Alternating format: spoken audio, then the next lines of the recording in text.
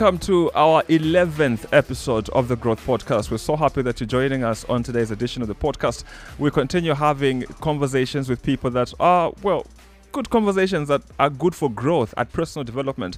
And today is no exception. Obviously, I am talking to one of the youngest CEOs I have ever come across. And when I say youngest CEOs, I mean, I know entrepreneurs are CEOs for their own businesses, but this is actually like a young CEO for a very reputable brand. And I am talking about the CEO for Prudential, and that is Kachiza Kwenda. Welcome to the Growth Podcast. Sulanji, thank you very much, and I am so grateful to be on this podcast this morning.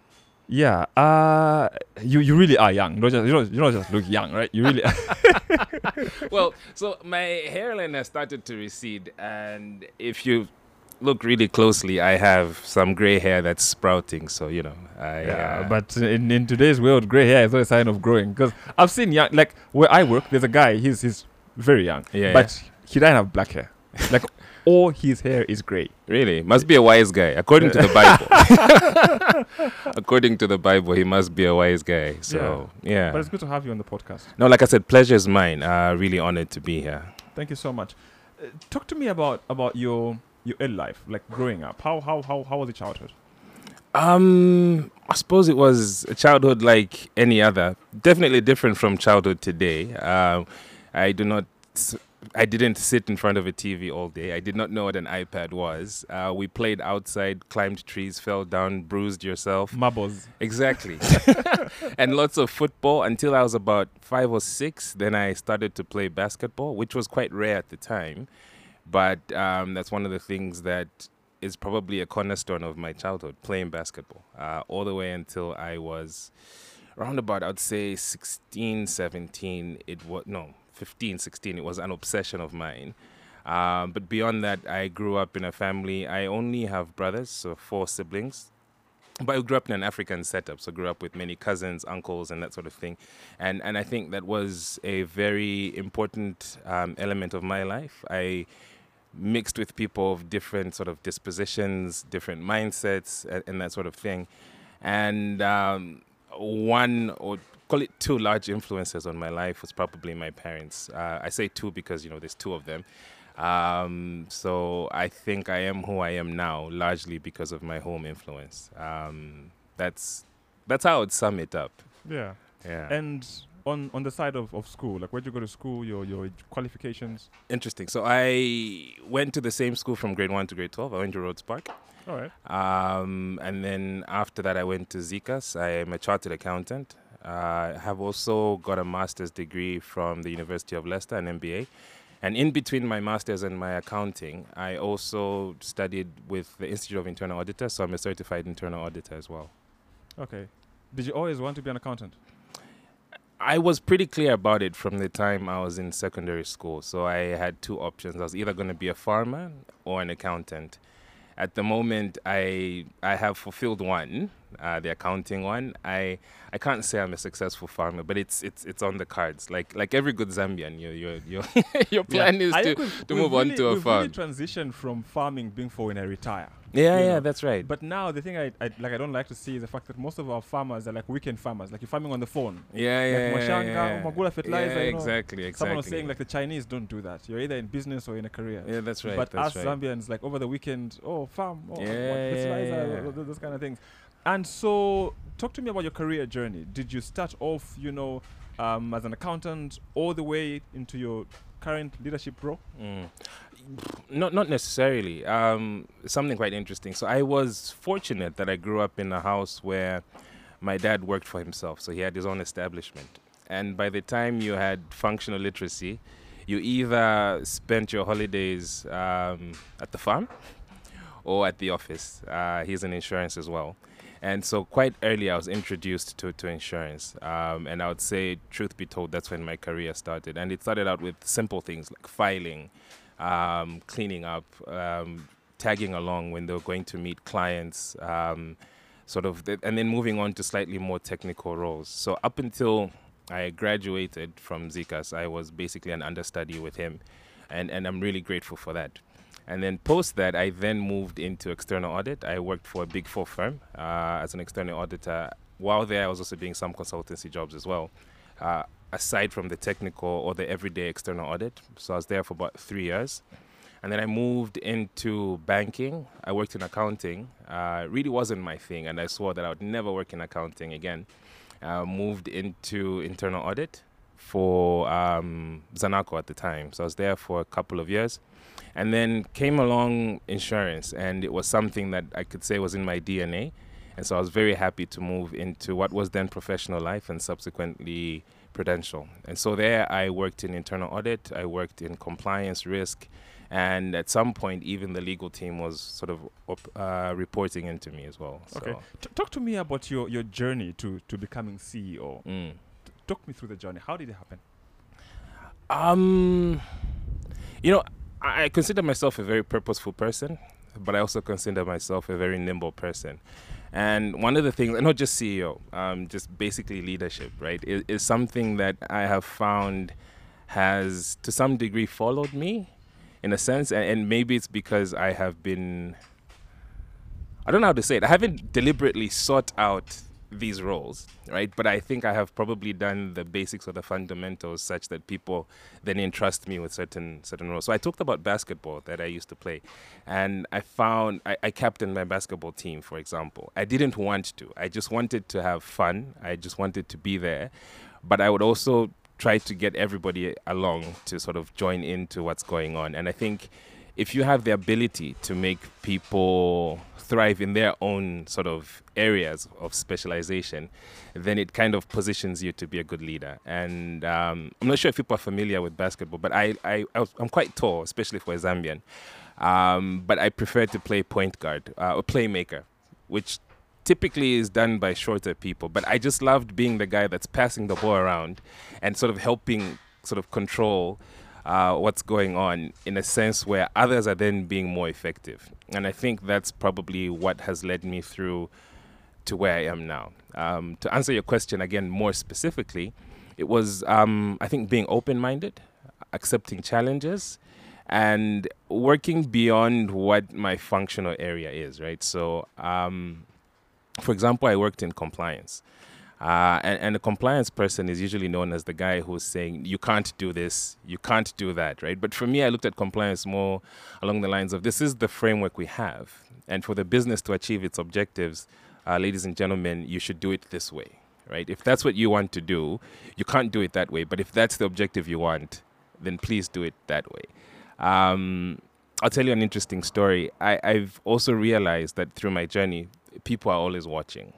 Whether it's conscious or subconscious, people are watching. And if you display certain capabilities, willingness for you to be part of the team, then you will find yourself in certain roles. And the reason I'll tell you a story is in my first job, post-qualification, at the Big Four firm I mentioned, there was a training opportunity we had, or we're being trained.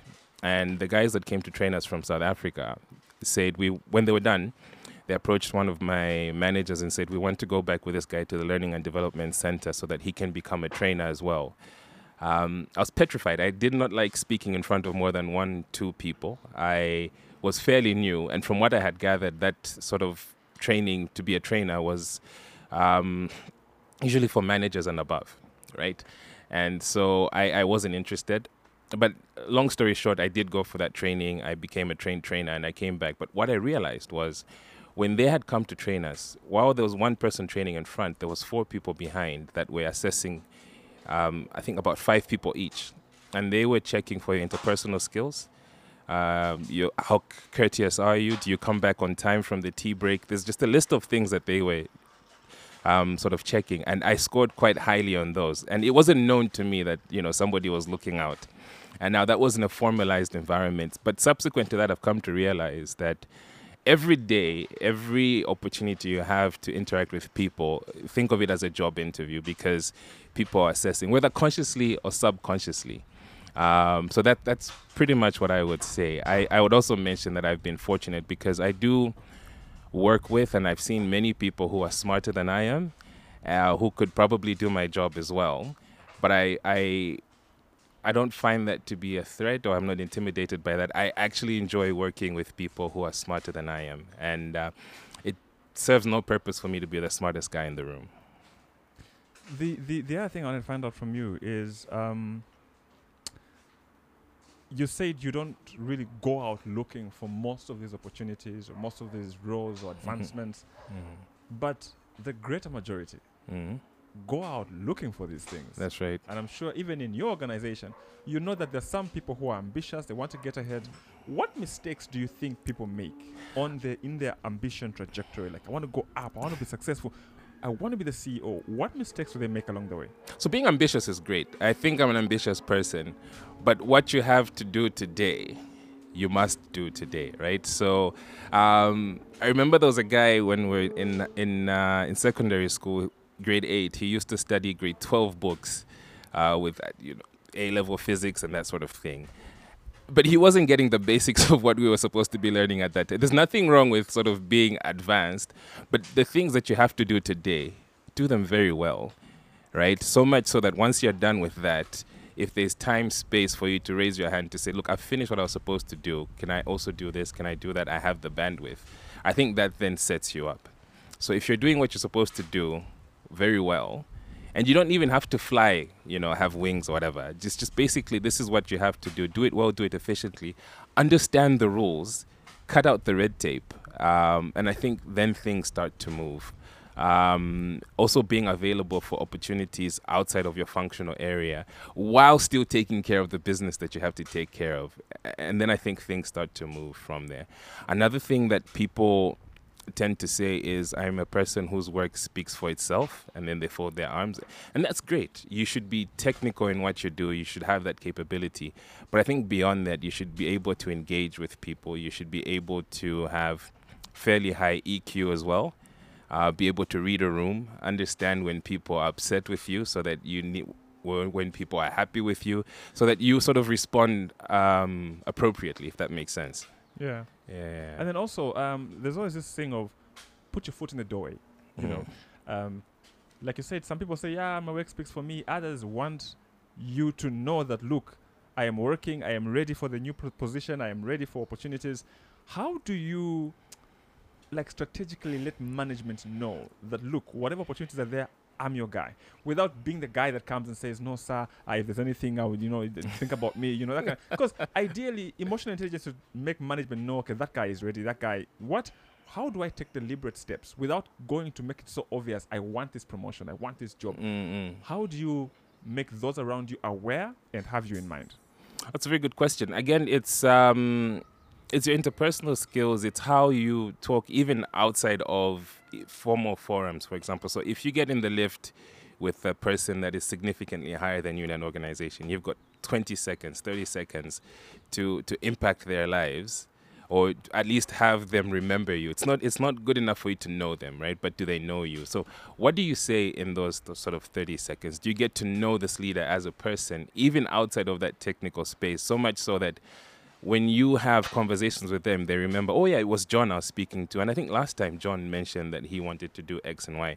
I had a friend of mine who got a really good opportunity, and it's because he agreed to play golf with a leader that people did not like in his organization. They thought that this boss was, the worst person on earth and that sort of thing. And so there was an opportunity for him to play golf, and he said, oh, I don't mind, I'll go and play golf. And they had this conversation where out of it, an opportunity came 2 years later.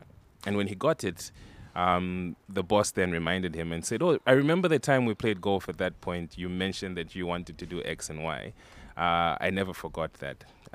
So, these little things do matter.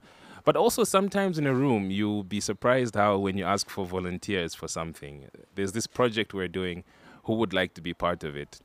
People never raise their hands. And so it's seizing these opportunities and then being able to pull through when you have that opportunity. So dedicate yourself and demonstrate that you can. And that doesn't mean being perfect. It's also owning up when you make mistakes along the way. And, the truth hurts, but it never kills, right? So going to somebody and saying, look, there's this task you gave me. I've managed X, Y.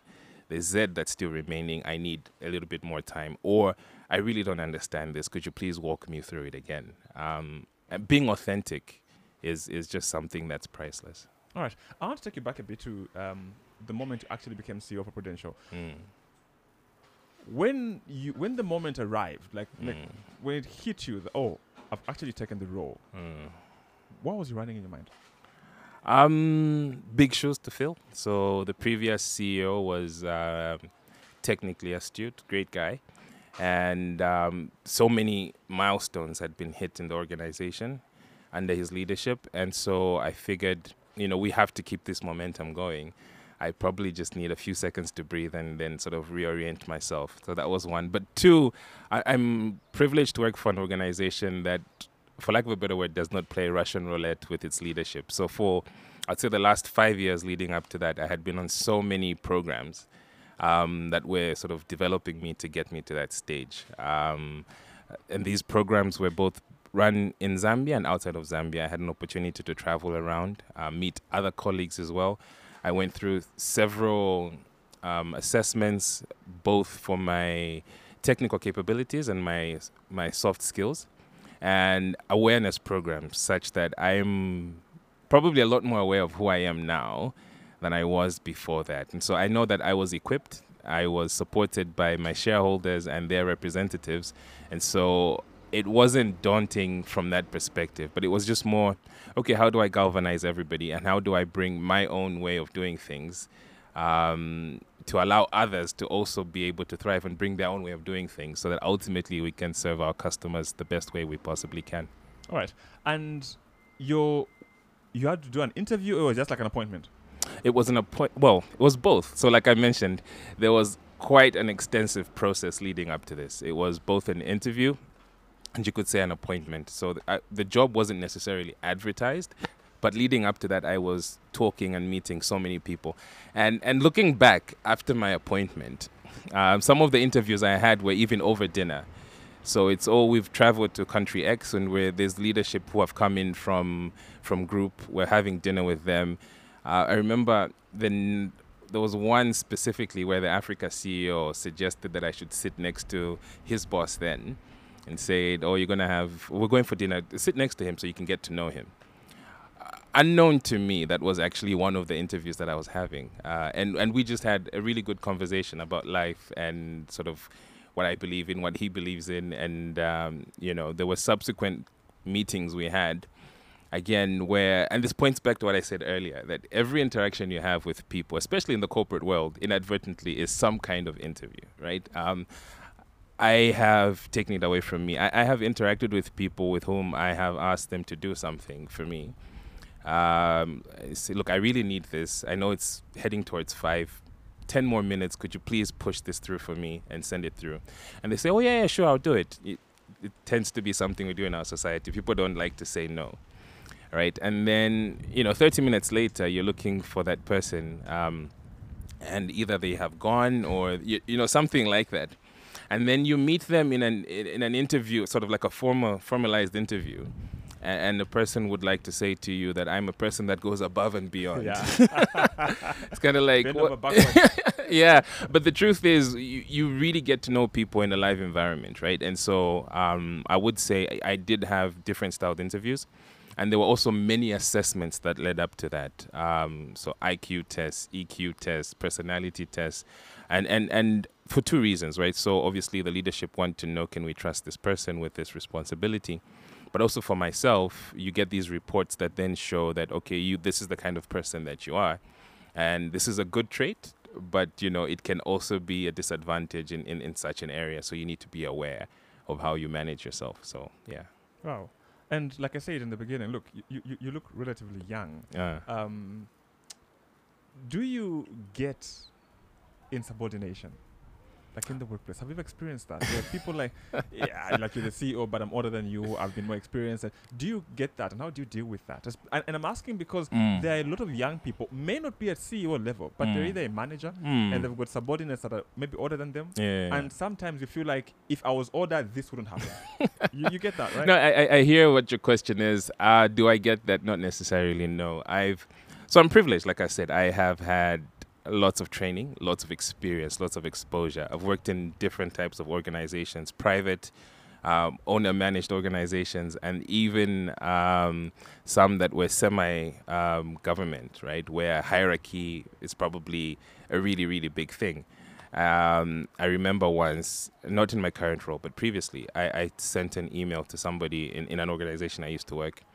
And when I went, day 1, day 2, day 3, well, I didn't get a response. So I went to see them. I said, look, I sent you an email. I need this. And they said, oh, well, you know your boss? I said, yeah. And you know their boss? I said, yeah. And then their boss, that's the person who should be talking to me, not you.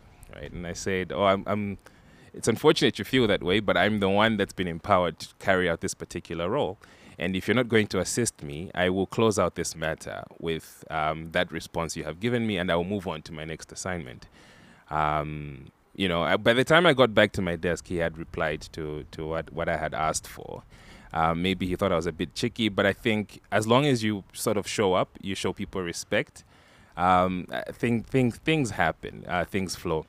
Bringing it back to my position now, I'm privileged that I work with professionals, people that are experts in their field, and I respect them for their capabilities and their technical ways. My job is largely to be like the conductor in an orchestra, right? So I'm not a technical guy that can play the saxophone or the guitar or whatever it is, but I'm here to make sure that the guitar guy has got adequate space, has the right guitar, and that what he's playing is according to the notes that all of us are trying to bring together. And no, I can't say that I have that particular challenge. I may have had it much earlier in my career. So I started working quite early on. I was about, I think, 19 when I was done with my university. And so initially I used to have a little bit of that, but not so much. I know what I am doing, and I also respect individuals. And the truth is, sometimes you might have a person that's being, call it defiant, or acting in an insubordinate way, but I don't attribute their behavior to who I am. I could be much older than them, and they could still be sort of doing that. And so I don't look at it as me, but perhaps with them. And sometimes you have to understand that people have bad days. People are going through things. And you have conversations later on. It's like, well, when I was asking for this, you didn't seem okay. Is everything okay? And sometimes you find, whoa, this person's going through something really, really difficult. They had a difficult night. Their child was ill. They were in hospital. They just used the last bit of energy they had to sort of shower and still come to the office. And once you sort of understand some of these things, it's easy to sort of then keep working on with people. Yeah. Sometimes some people just wanted your position, and they never got it. So just upset. I mean, it's a possibility, but like in any sort of setup, a bus only has one steering wheel, right? And at any point in time, you can only have one driver. That's true. If you are in that bus, it's important that you make sure that the driver is actually going where you're all supposed to go, and that the driver is not being distracted, because if something negative happens, you also get affected. So what lessons have you learned in leadership and about leadership from, because basically, like, you have an ego's view of the organization. There's nothing that you don't know. You can see everything that someone who is at manager level or in a department may not see. What have you learned about leadership from the time that you've been CEO, and also from your other prospective roles in the past? What have you learned about leadership that most people who want to aspire for leadership may not understand? So I talked about one thing. You don't have to be the smartest guy in the room. Make sure you surround yourself with people who are actually smarter than you, people that can perhaps even execute better than you, but give them a platform for them to excel. So if you diminish and other people sort of rise, then you're doing the best thing you can do as a leader. That's one. Two is that there's a difference between being fair and being nice, right? I can be fair to you by not being nice to you, and that's the best thing that needs to be done at that particular point in time. And I strive to be fair. I can't say I do it 100% of the time, but I'll sleep at night if I know that I was being fair to somebody, even if what the outcome was from either a discussion or a decision I made may not have been pleasant to them. And being transparent as well about your actions or the reasons behind what you're doing, it goes a long way. And I keep saying the last one, right? But this one is the last one I'll mention here. If you really enjoy the success of other people, then you're geared to be a leader. And if you can just have other people succeeding and everybody else around you succeeding, inadvertently it does two things. One, they are happy. They are sort of bringing the best versions of themselves.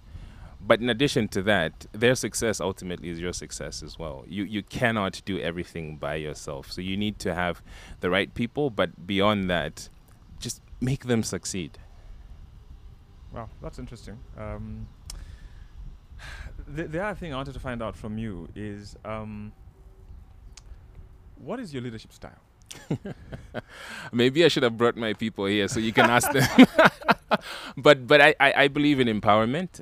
I do like people to have the freedom or the space to do what they do, how they do it, however they do it. I'm more interested in the outcome. Obviously, as long as a person operates within an ethical framework, right? So I don't like to micromanage. I do get involved when I feel that, we're not where we need to be because maybe we just need to make a decision now. But for the most part, I like to give people room for them to sort of express themselves or work the way that they want to work. Again, bringing it back to the way that we are set up, especially where I work, we have people that work in extremely technical fields. And so if I'm able to support them and have them do the best that they possibly can, then, I'm okay with that.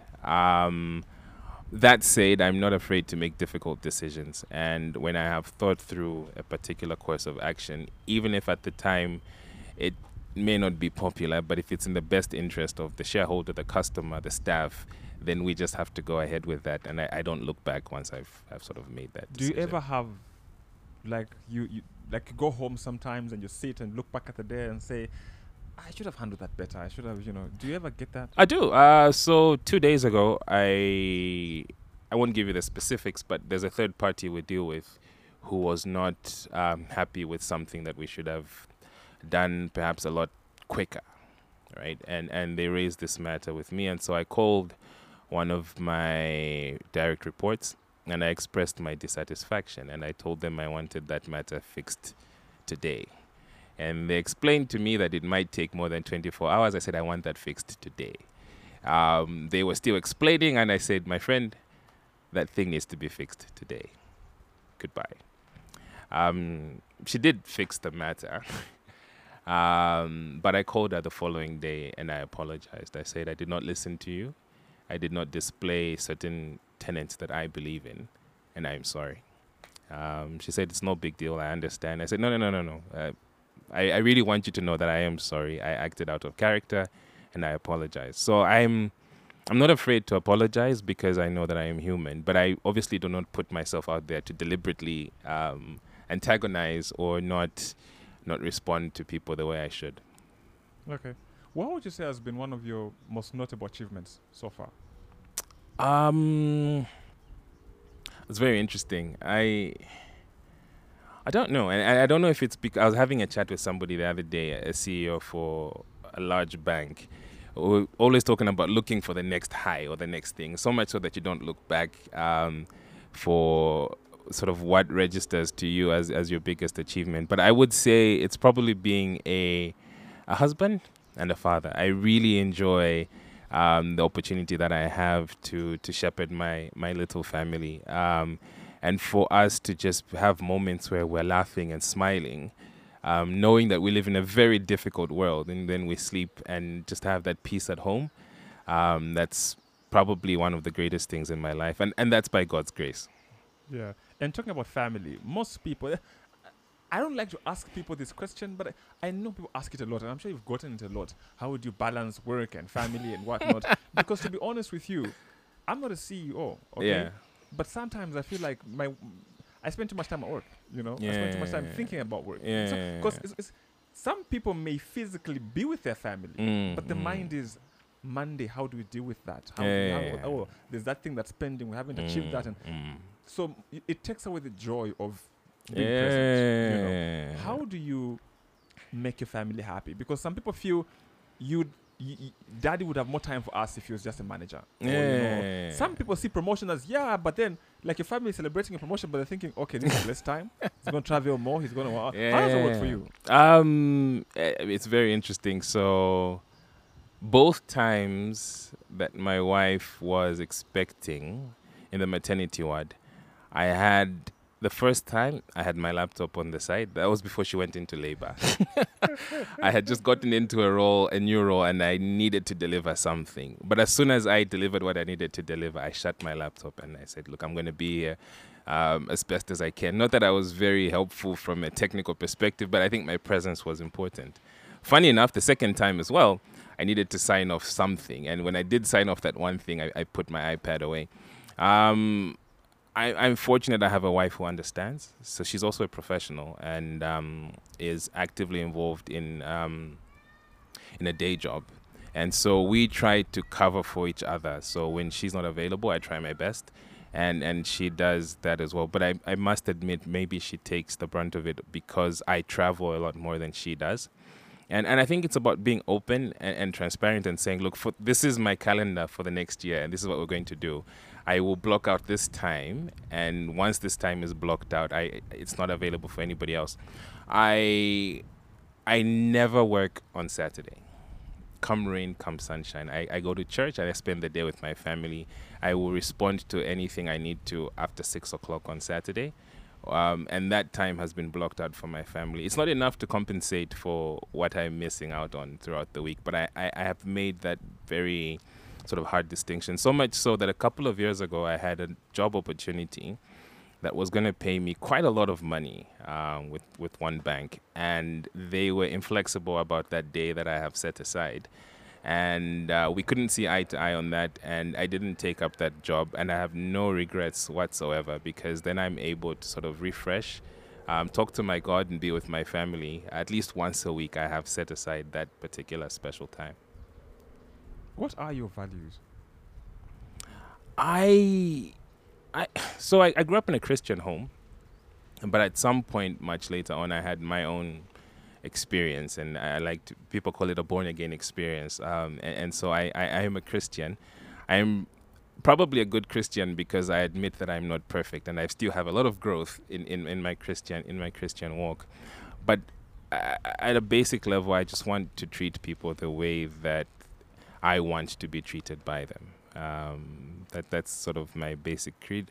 And then the second one is that I don't control the future, and whatever I have now is just a blessing, and I should maximize the time I've been given with whatever I've been given. In your role as a CEO, do you get conflicted between Kachiza the person who's kind and you want to be nice to this person, but the CEO has to be hard on you? Yeah. Like, do you get those conflicting? Like, look, if it were up to me, I would do this, but the CEO doesn't agree. You know, like, it's one person. Yes, you're CEO, but at the end of the day, you're a human being. You know, with a heart, and sometimes because you feel like, let me be human, let me be nice, let me be kind. Yeah. But the professional side is saying, look, you have to do what's, like you say, it's not nice, but it's fair. How do you deal with those two conflicting sides of you? The human being and the CEO that may have to be firm. So I wouldn't even call them conflicting. I think it's maybe more, do I want to be a popularist or do I want to do the right thing, right? And so I think we spoke about this earlier. I'm comfortable making difficult decisions if it's the best decision. I wouldn't want to subordinate my workmates to the sort of relationship I have with my children, but I'll use that as an example, right? So my child might kick and scream because he wants candy in the night. And it will hurt me to see him in that particular position.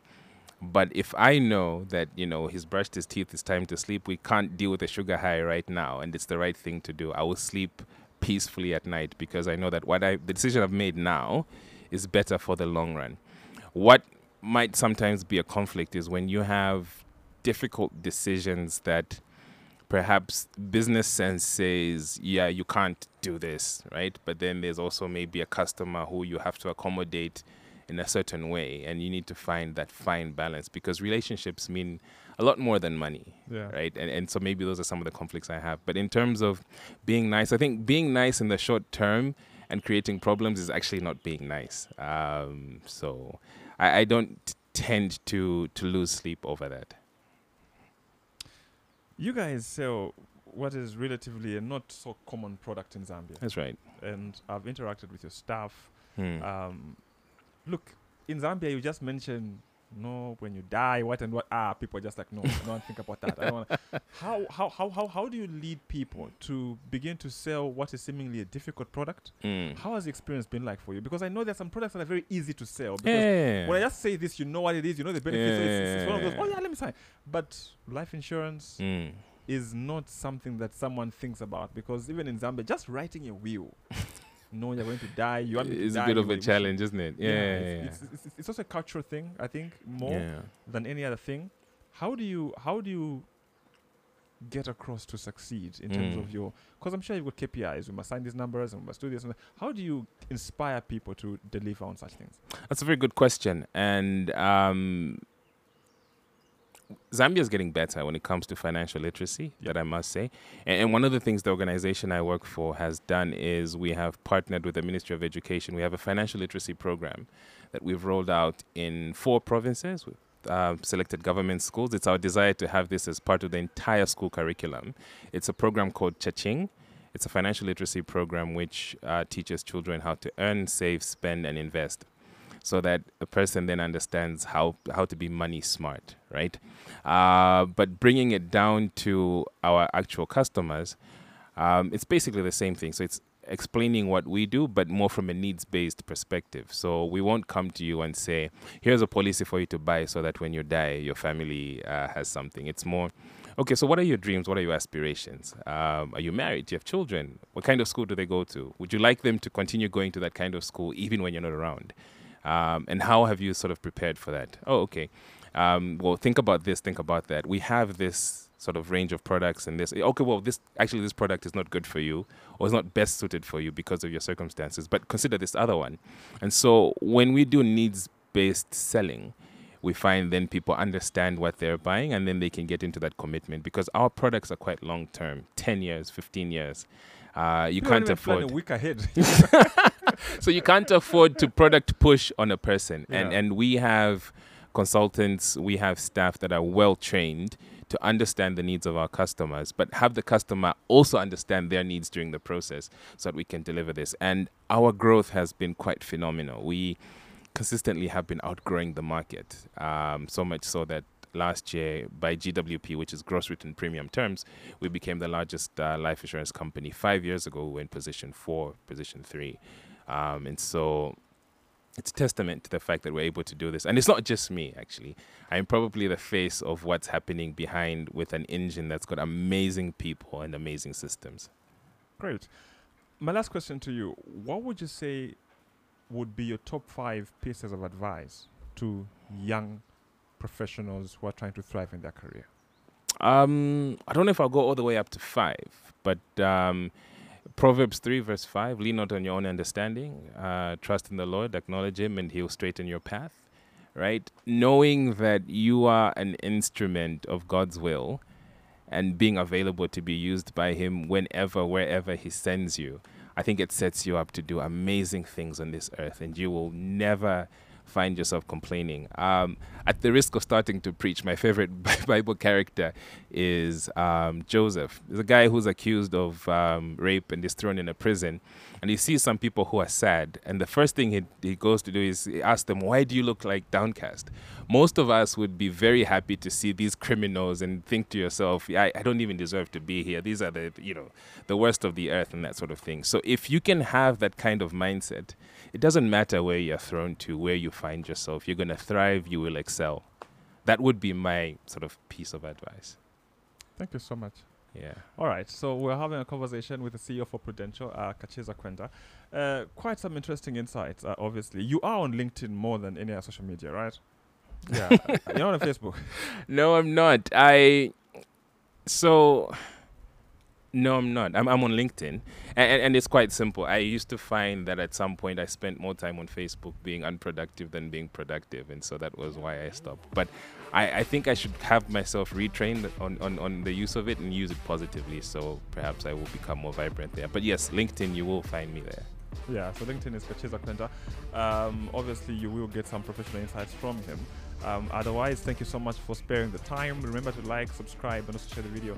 And tag a friend, especially a friend who's trying to thrive in their career. This could be a game changer for them. We'll see you in our next edition.